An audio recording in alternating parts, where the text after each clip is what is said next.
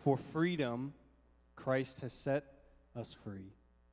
Stand firm, therefore, and do not submit again to a yoke of slavery. May we be blessed by the reading of God's word this morning, and may all be seated.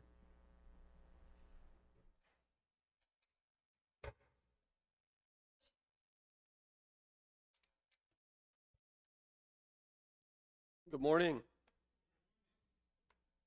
Just one quick announcement. I'll pray, and then we'll jump into God's word this morning.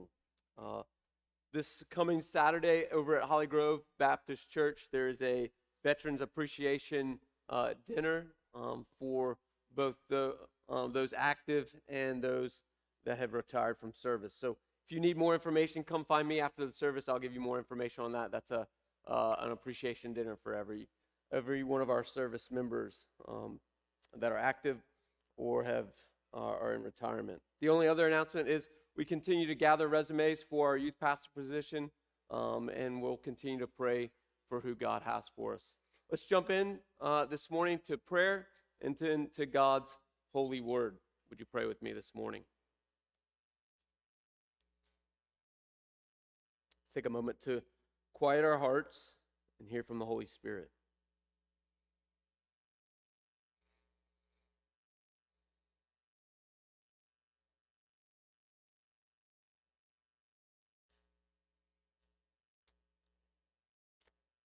God, we're grateful for your new mercies and how they are new every morning to us.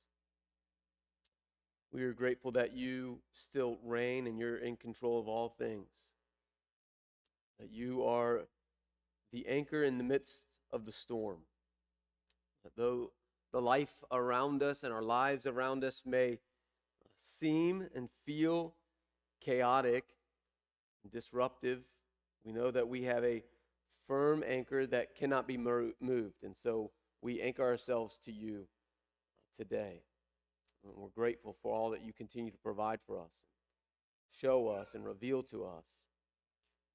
God, we do come now, and as we've been coming for the last several months, we put this petition before you for a youth pastor, that you would bring the right person to us.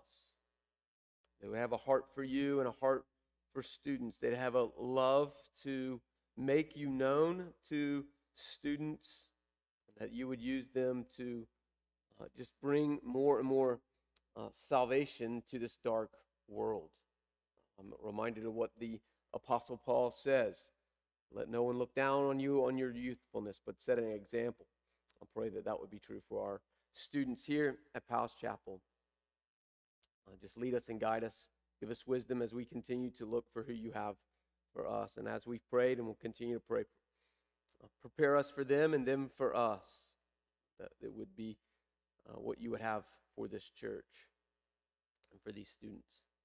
And now, God, we come to the portion of this service where we look at your holy word, your inspired word, your infallible word, your inerrant word.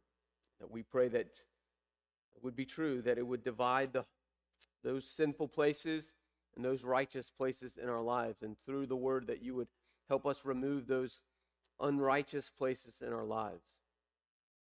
And now, God, we humble ourselves again and ask that you would use your word to do what only it can, and that's provide salvation, whether it's justification or sanctification.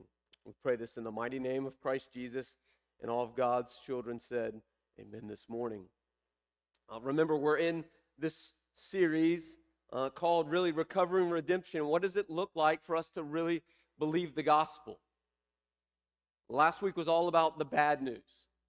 Remember, it will be on the screen, that chart where in our lives we came into this world with the Imago Dei, how God created us to be in relationship with ourselves, relationship with one another, and ultimately relationship with God. But because we live in a fallen, broken world, our relationships have all been shattered to some respect.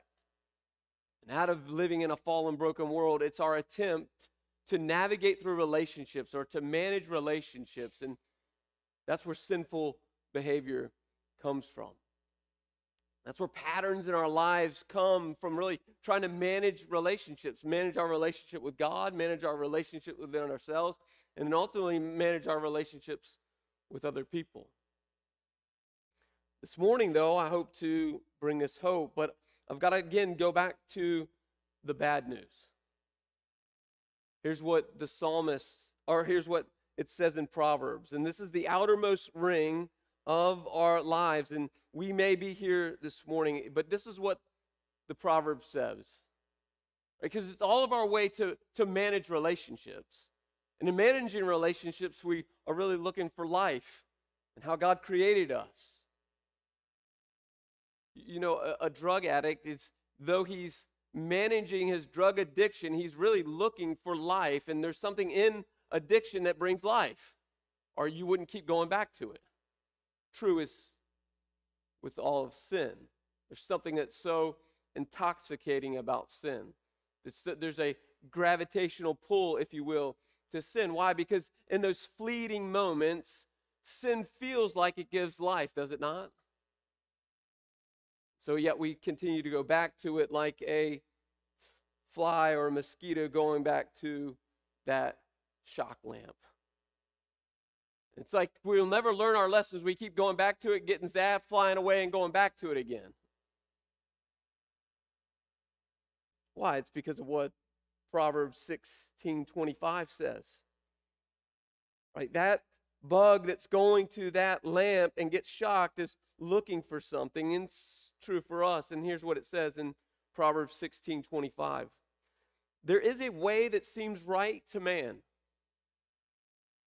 but what? In the end leads to death. Let's turn, and we'll spend our majority of our time in Romans, but we'll be all over God's Word. So if there's a way that seems right to man, but in the end it leads to death, what happens to us?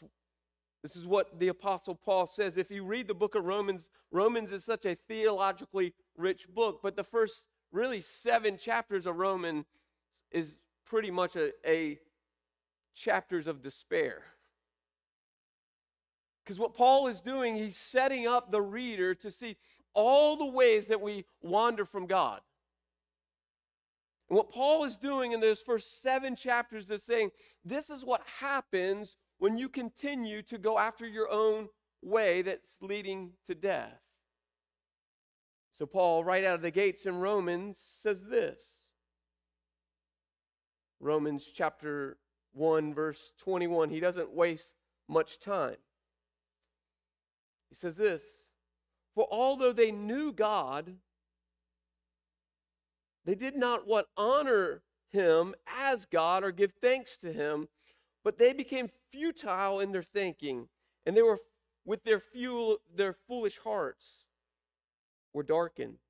Claiming to be wise, they became fools, exchanging the glory of the immortal God for images resembling mortal man and birds and animals and creeping things. What Paul is saying is they were going after these idols.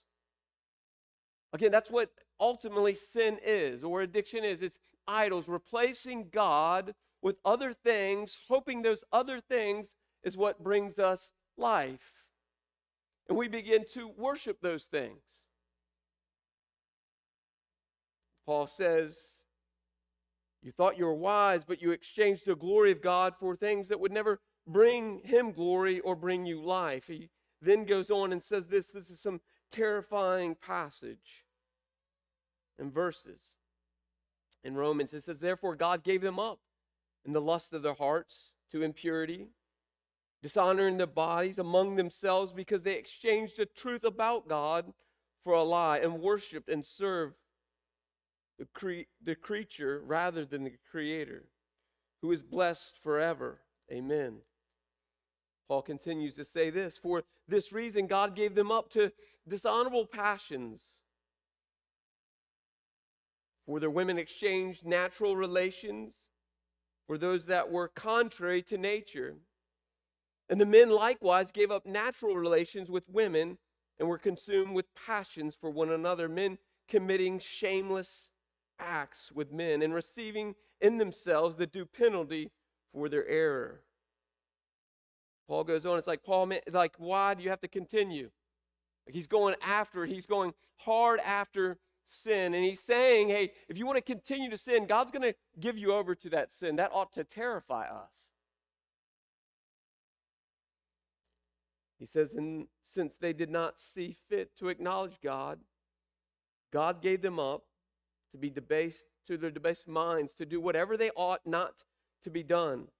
And they were filled with all manner of unrighteousness, evil, covetousness, malice. They were full of envy, murder, strife, deceit, maliciousness. They were gossips, slanders, haters of God, insolent, haughty, boastful, inventors of evil, disobedient to parents, foolish, faithless, heartless, ruthless. Did they know God's righteous decrees that those who practice such things deserve to die? It did not only do them, but they approved of those things who practice them. That's what happens with our sinful lives. It gets to a place where it's no longer manageable, but now sin is managing us. And once sin manages us, God says, I'll give you over to that. That's terrifying. It's not that God doesn't care, but God is not going to be, he's not going to have any competition. And so at some point, God will say to you and to me and to the church, if you want to act that way, if you want to live that way, then go for it. Paul goes on to say this, if already we haven't begun this shock factor of like, oh, well, we're not good. Paul goes on in verse 11 of chapter 3 and says this about humanity. He says, no, none's righteous, not one. No one understands, no one seeks God. All of us turned aside. Together they have become worthless. No one does good, not even one. Therefore, Paul is saying to us, all of us in this room, on this planet, no one seeks God. No one seeks to do good. He would go on to say this in Romans 5. This is the reason that none of us do what we ought to do. Romans chapter 5, verse 12. Therefore, just as sin came into the world through one man, remember sin came in through Adam and Eve. That sin nature still lives within us. He says, therefore, just as that sin came into the world, death through sin. So death spread to all men because they have all sinned. All of us in this room have gone from who God created us to be to the outermost ring of this diagram to become sinful human beings that exchange the glory of God for idols. And there is no some sin is worse than other sin.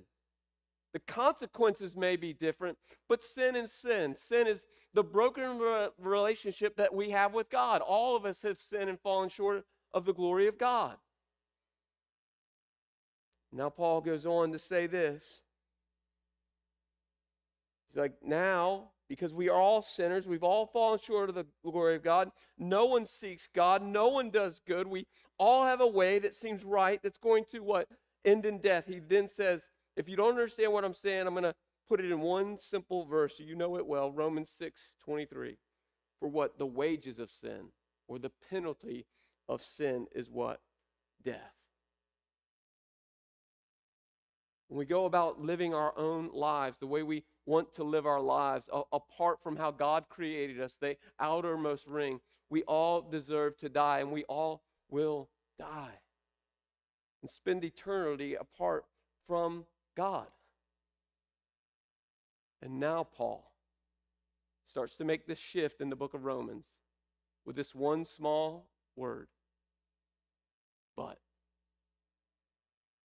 When you come to that word in the Bible, always circle it, because most of the time that but gives us great hope. Here's the hope that we now have as we look back on this is what we all deserve. He says, but this, for the wages of sin is death, but what? The free gift of God We do not earn it. We do not deserve it. It is a free gift that God is giving to all of mankind. The free gift of God is eternal life in Christ Jesus our Lord. So now in the outermost ring on this chart, the but is huge, and it says this, but God doesn't want us to remain that way. God knew that from Genesis chapter 3. He had a plan of redemption right after the fall. Because his desire was always to be back in relationship with us. So his plan was to bring redemption to the world through his Son, and his Son was going to be what? The free gift. He says this as a way of hope this morning. He says, for if we have been united with him, this is salvation.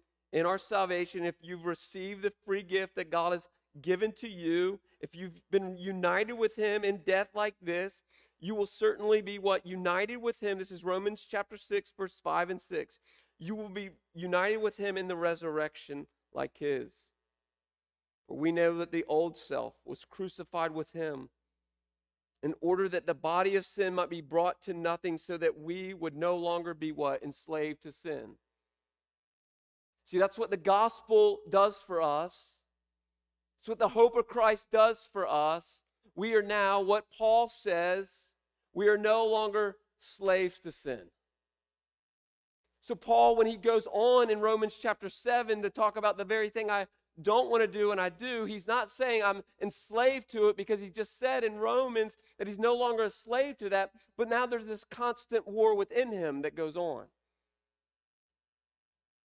And as Paul will show us, as we'll look this morning, how do we continue to live with freedom, not enslaved to sin? Paul says it this way. He said, we're no longer slaves to sin. We're free from that. And then he says this. He says, therefore, in Romans 8, chapter 8, verse 1, there is now, therefore, now no condemnation for those who are in Christ Jesus. Let me read that passage again. There is now no condemnation for those who are in Christ Jesus. How often when we sin do we feel condemned? How often do others condemn us? But more importantly, how often do we condemn ourselves? Do we shame ourselves? Do we beat ourselves with the sin that we've done? But Paul is saying through Christ, there is now no shame or no condemnation for those that are sin, because of the free gift that you've been given. That free gift is forgiveness. How often, church, do we not live that way? We must live with the forgiveness that Christ has offered to us, because then we'll do what Paul says in Galatians, what Jared read to us this morning. For freedom Christ has set us free. Stand firm, therefore. You see, when sin comes at us now, because of this free gift that God has given to us, there's no condemnation. We're not enslaved to that sin anymore. We can now stand firm in Christ and be set free. Are we standing firm, church, in our freedom that we have in Christ? And I'm not saying we use that freedom to continue to sin. Paul says by no means do we do that, but we stand in victory because of what Christ has done for us and in us. Do not be submitted to the sin or the yoke of slavery anymore. This is the gospel. I'll read the definition of the gospel again that we read last week. This is the gospel. God, through the perfect life, atoning death, and bodily resurrection of Jesus Christ, rescues all of his people from the wrath of God, the death that we deserve. God, through his Son, rescues us from that wrath. And it gives us peace with God, with a promise of full restoration in the created order forever, all to the praise of the glory of his grace. That is the gospel. Another way to say the gospel is this: it offers us redemption. The word redemption means this: to pay a high price in order to secure the release of something or someone. That's what the gospel does. It has paid the price and releases us from what? The bondage of sin. That's what the gospel does. You are now no longer a slave to sin if you have the gospel. My question for you, my question for me, the question for the church, though, this morning is this. Two questions. First, do you believe that you've been set free from the bondage of sin and hell? Do you believe that? Because if you believe that, you'll live that way. The second would be this: have you ever received the free gift of Christ? Because if you haven't, you will always be in bondage to sin. I would say this to you: if you are in sin continually with no freedom, I would question your salvation. I'm not saying you can lose your salvation. I would just simply say, if God says you're free and you're not living free, something in the equation's off, and it's not God.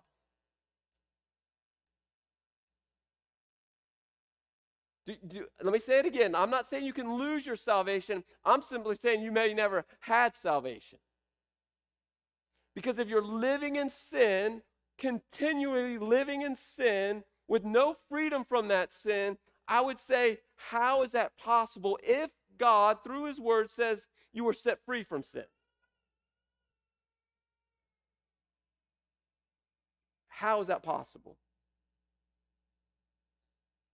There's now no condemnation for those who are in Christ Jesus, but you are set free from your sin. Let's turn just for a moment to Romans chapter 5 to look at this more deeply. This is what Paul says about being set free. Therefore, since we, the believer, have been justified by faith, or been set free from faith, or been ransomed because of our faith, we have what? Peace with God through our Lord Jesus Christ. Through him we have obtained access by faith into this grace in which we stand, and we rejoice in the hope of the glory of God. Not only that, but we rejoice in our suffering, knowing that our suffering produces endurance, and endurance produces character, and character produces hope, and hope does not put us to shame, because God's love has been poured out into our hearts through the Holy Spirit who has been given to us. Now listen to this. He says this is the hope for us this morning. For while we were weak, while we were still sick, or another way he'll say it is, while we were still sinners, at the right time, Christ died for the ungodly. For one would scarcely die for a righteous person, though perhaps for a good person one would dare to die. But God showed his love for us, that while we were what? Yet sinners, Christ died for us. Since therefore we have been justified by his blood, much more we shall be saved by him from the wrath of God. For if while we were enemies, we were reconciled to God by the death of his Son, much more now that we have been reconciled, shall we be saved by his life. More than that, we also rejoice in God through our Lord Jesus, through whom we now have received what? Reconciliation. That is the hope of the gospel. That's the promise of the gospel. That while we were still sinners, while we were still weak, Christ died for us, the ungodly. Paul is saying there's nothing that you can do to receive salvation. You don't have to get yourself right. Christ is going to intervene on your behalf. When he intervenes, the gospel takes over. Do I believe, and do we believe this, that while we were still sick, at the right time, Christ died for you? Maybe this morning, you were here this morning and you were still weak. You've not been justified by the blood of Christ. I would say this to you. This is the right time. Do not wait to receive the gospel. This is the right time. Now, I want to look at 5 things, 5 A's that the gospel guarantees us this morning. This is how we're going to go from the outermost ring back to how God created us. 5 A's. It starts with this. This is what happens at salvation and what it offers us. Remember what we said just a few moments ago, that because of Christ and his death, we now have access to God. Through our faith, now we can come back to God. So the first A is this. Will we live lives that allows us and grants us admission or confession? We have to become confessional people. Are we, the church, confessional? Do we know we still sin? Or am I the only one? But the great promise of the gospel says, because I still sin, I have a God that wants to reconcile me and wants to set me free and wants to forgive me. So the first A is this. Do we live lives of admission or confession? Admission or confession means this. It means to agree, to promise, or to admit to something. What are we agreeing with? What are we promising with? And what are we admitting to? We're admitting of who we are. Sinful people that need the grace of God. And our sin is this. We agree with God that our sin separates us from him. Do we live lives of confession? James would say it this way. Therefore, confess your sins one to another and pray for one another that you may be healed. The prayer of a righteous person has great power at his working.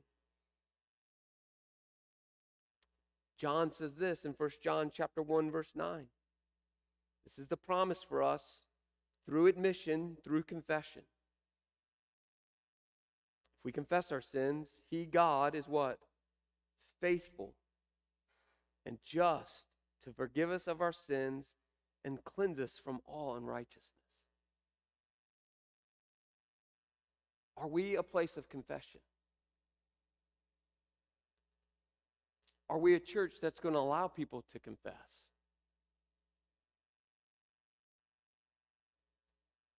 See, every Sunday morning when we do the benediction and we offer these altars to be open, and I don't mean come down to the front. That's not what I mean. I could care less if you ever come down to the front. But what I do care about is your heart and a posture of confession.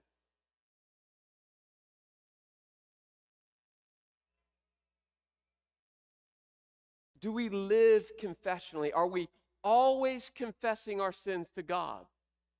My hope and my prayer is if I had X-ray vision, I could see into the hearts of God's people, and during the benediction, we would be crying out to God because of our sin.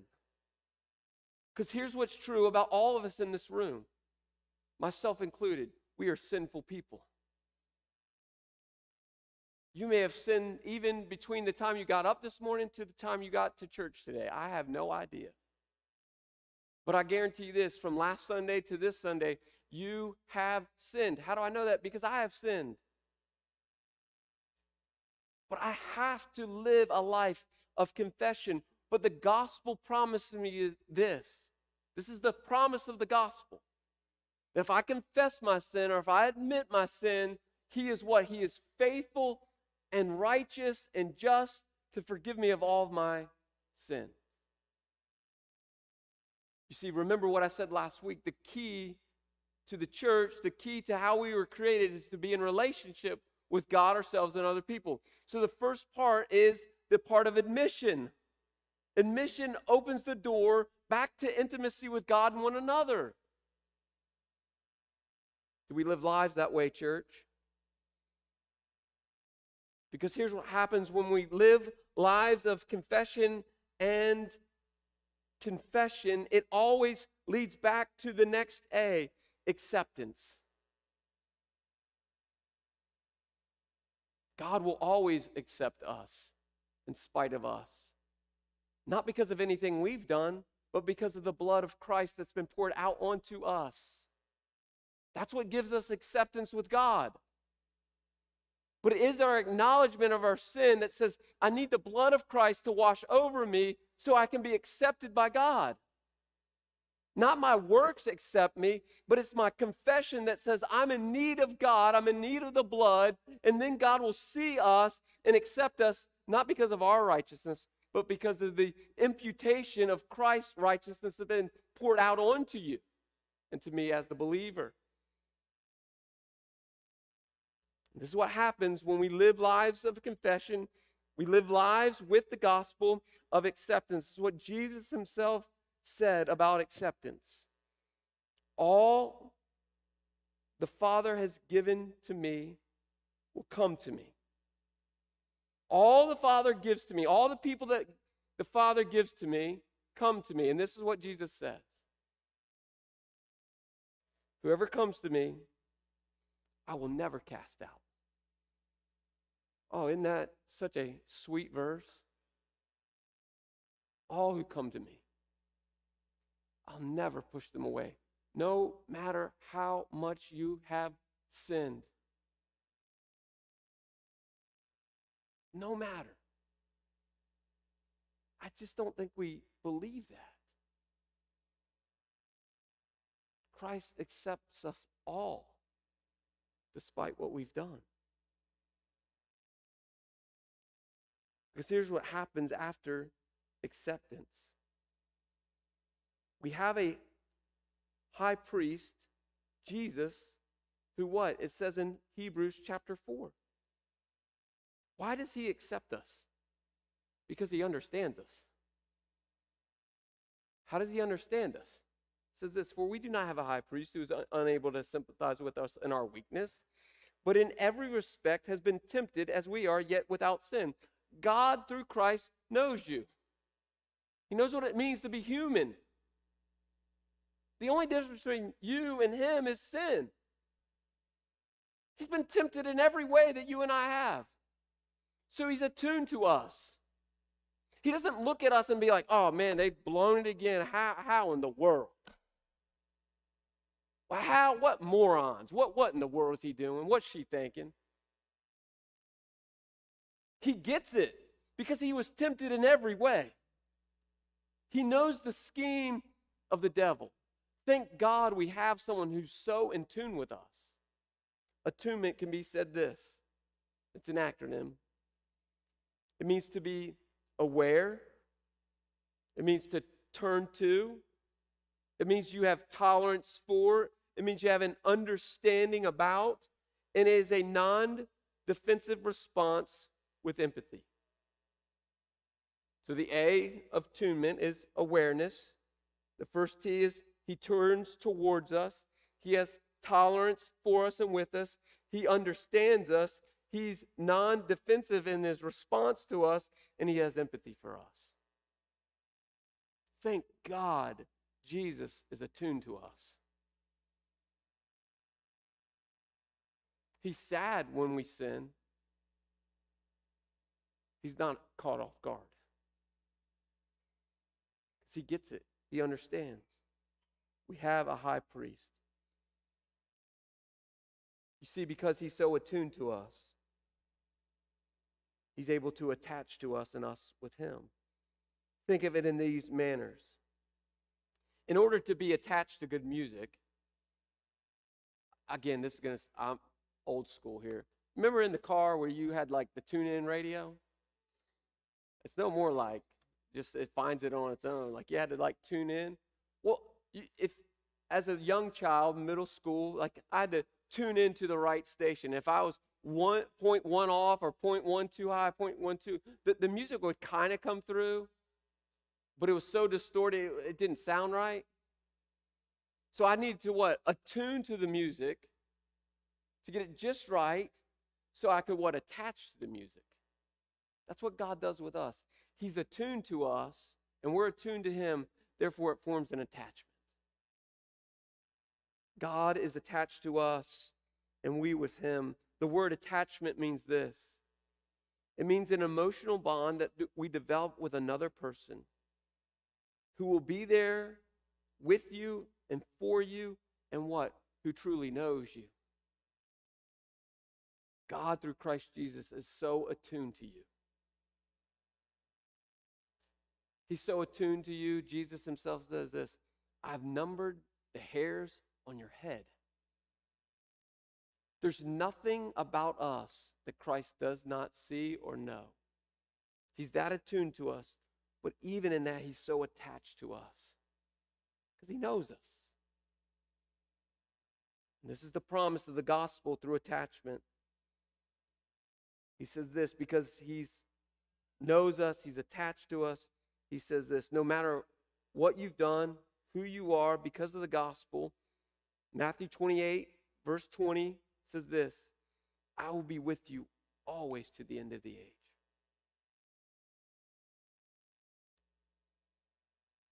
He said, no matter who you are, you'll never be abandoned again.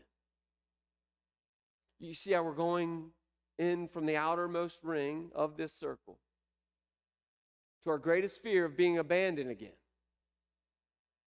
God, through Christ Jesus, says, I'll never abandon you, and I know everything about you.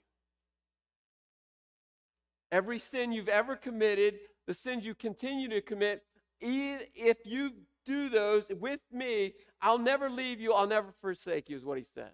There's a no abandonment with Christ Jesus. But as humans, our greatest fear is to be abandoned. And God, through Christ Jesus, says, because of the gospel, you will never be abandoned again. Here's what Paul says about that idea of abandonment.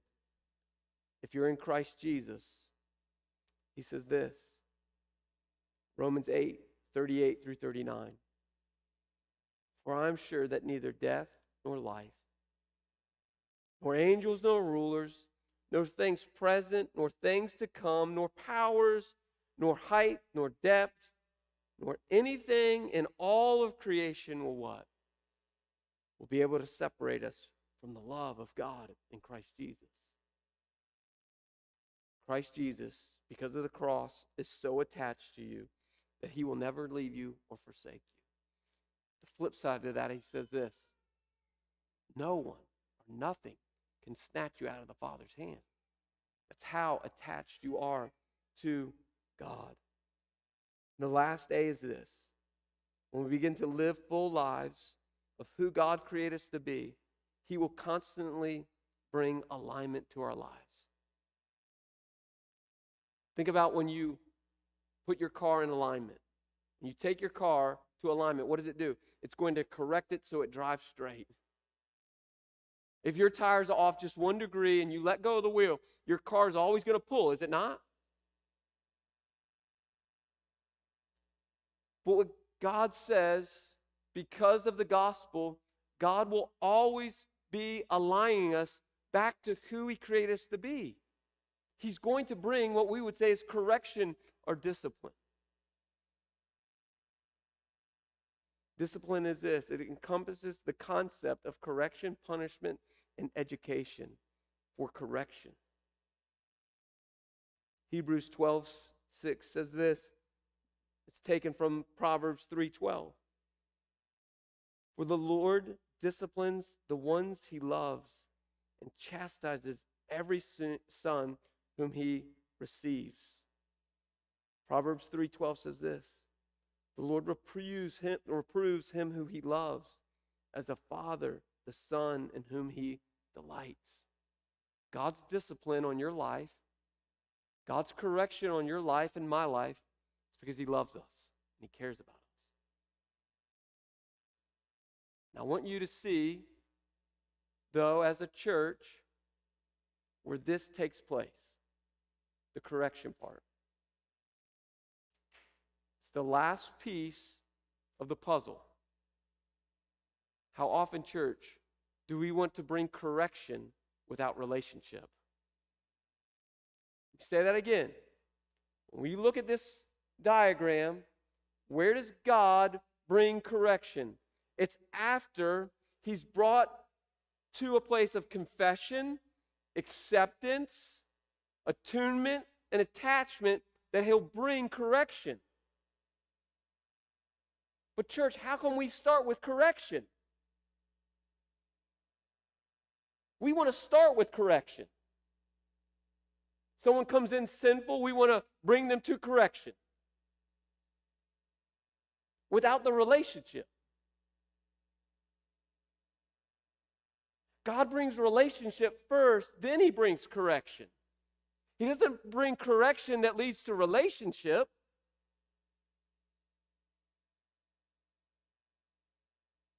One writer says it this way: people don't care what you know till they know you care. Another writer says it this way: in our lives as disciples of the church, we ought to build bridges of relationship with other people that can do what? Bear the weight of truth. Yes, people need the gospel. They need to hear the gospel, the good news of Jesus. But we must have a relationship with them for them to feel the full brunt of the gospel.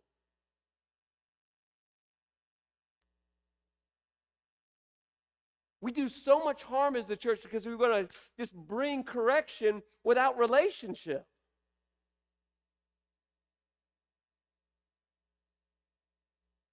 You see, the word says the Lord disciplines those he loves.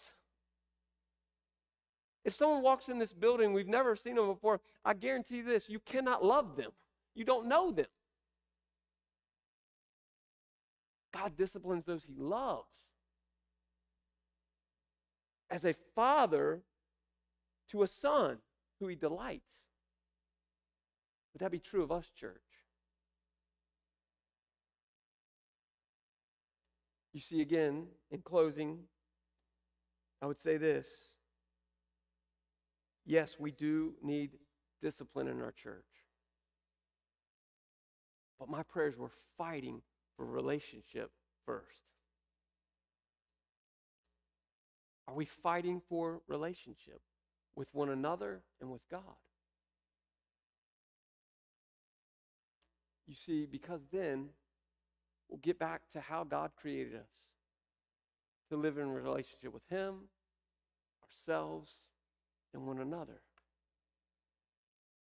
And then I have such a relationship with Lance. I have such a relationship with Blake or Jerry and you with me, that then you can come and you can bring to me correction and rebuke, and I'll receive it because I know you care about me and I know you love me. And my hope would be that would be the same. Yes, church, we need discipline. But I hope to God we're doing the other 4 A's first. That we're providing a place in our church of confession. Out of that place of confession, yes, we accept everyone. I would say it this way. It's okay not to be okay.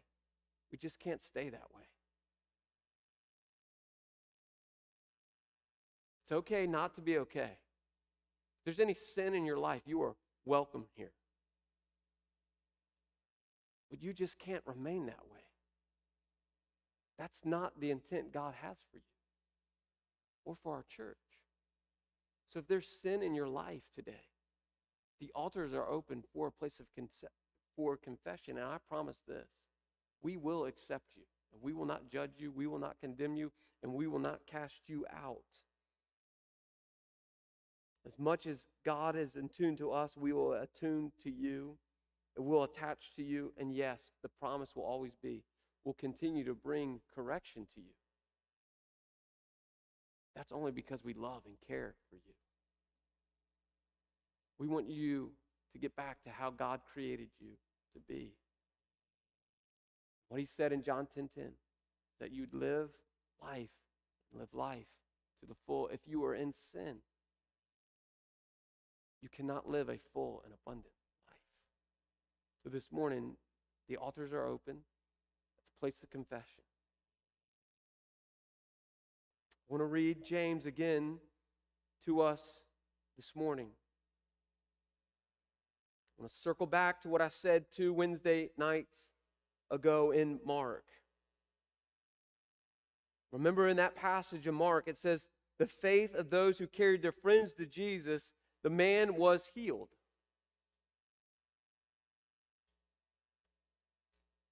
Then James says this again. And sometimes it takes someone grabbing you by the hand and leading you to the altar. But I promise this, if you're led to the altar by your friend, that friend ought to do what? Put you in a posture to confess your sins. And that friend ought to pray over you so that you may be healed.